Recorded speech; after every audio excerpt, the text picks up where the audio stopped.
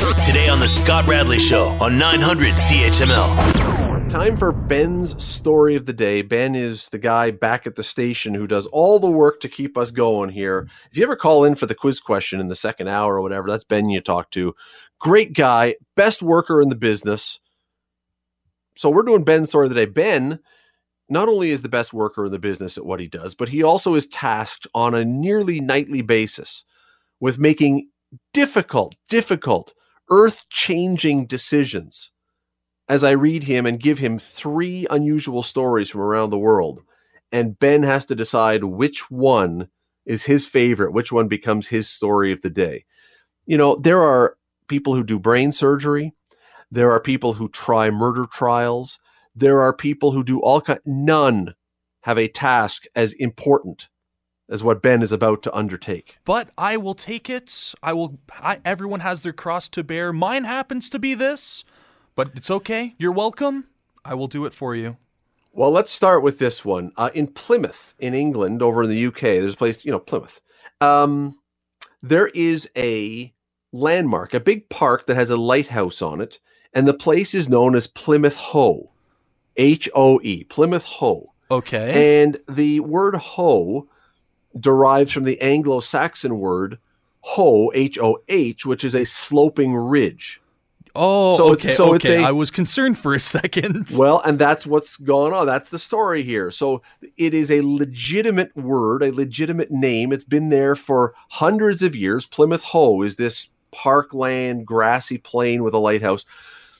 Well, the brilliant minds at Facebook, these are the same people who are deciding whether or not what people write is appropriate or not, that we're going to entrust with our decision-making about who has words that are allowed to be said or not. They banned anybody, apparently in the last number of weeks, who used the word Plymouth Hoe, who cited Plymouth Hoe on Facebook, citing it as offensive because, the urban usage of the word hoe, meaning prostitute, it's now an offensive term, and people are saying, wait a second, I've got travel pictures of me here. There's no prostitute in the shot that I can tell. To be fair, saying, this is me and the Plymouth Hoe. Hey, come check out the Plymouth Hoe. I think you can look at the picture and see that, well, it's a rather attractive hoe, yes.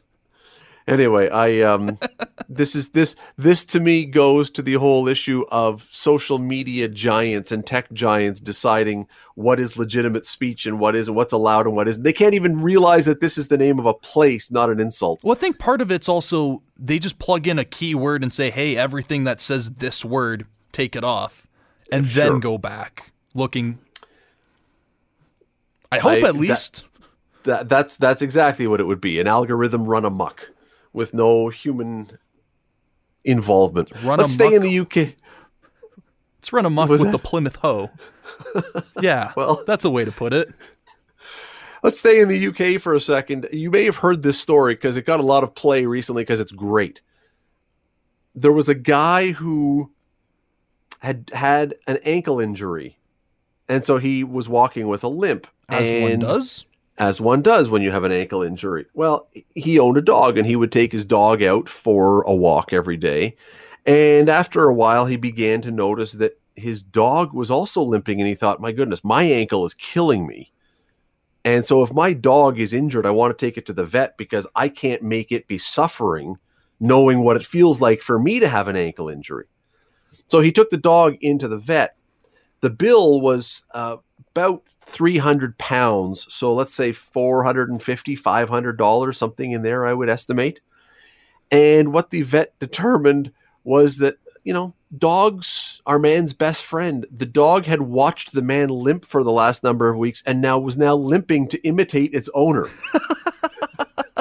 $300 or 300 pounds. So even more in dollars to find out, no, it's just looking like you. It's a smart dog.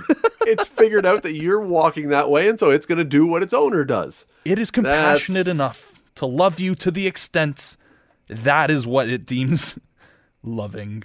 Hey, can't fault the dog for that. You can't fault the dog. If that's how much your dog wants to be like you, you've got a dog you want to keep. I just looked it up. $525 Canadian. to find out that your dog is compassionate. Story number 3, this one comes from Toronto. Hey! So here we go, staying close-ish to home here. From a few days ago, just last week, this never happens to me. This would never happen to me. I don't know, Ben, what your level of luck is like. Probably not this good. A Toronto woman used lottery numbers that came to her husband in a dream and won $50 million. Off of a dream? How? I don't even remember what I dream when I wake up in the morning, let alone to wake up and go, oh yes, the lottery numbers were 2, 7, 19, 50, whatever they were. Even if I had a dream of winning the lottery, there is no chance I would remember what the numbers were. I'd be too oblivious to recognize that they're actual numbers. I'd see, oh look, 2 doves. Huh. Wow, that's a lot of cars just driving the wrong way. Should I be concerned about that many trees on fire? Why am I naked? What? What a jolt of I don't know if she's a dream analyst or what, but I've got to figure out how she did that, because I'm sure there are things that I have dreamed about, maybe not winning lottery numbers, but that if I could write them down and remember all of them, they were maybe not 50 million, but $1 million ideas. Quite but literally. I forget them the instant I wake up. That's just the way she goes. I know that I'd end up spending my $5, my $2, however much, just to find out, yeah, cool, you didn't get it. You want to play another? Give another $5? Find out if you're going to win this time. Good luck. Will your story of the day today be about the banning of the Plymouth Hoe? If you missed the beginning of that one, it's not as bad as it sounds.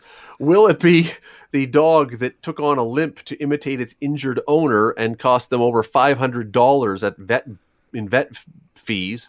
Or will it be the woman who took her husband's dreamed lottery numbers and won $50 million with them? I like the idea that this guy spent over $500 to get a professional to say, nope, your dog is perfectly fine.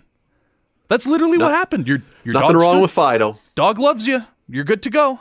Nothing wrong. Your dog's only problem is it loves you too much. What a problem to have. Want to hear more? Download the podcast on iTunes or Google Play and listen to The Scott Radley Show. Weeknights from 6 to 8 on 900 CHML.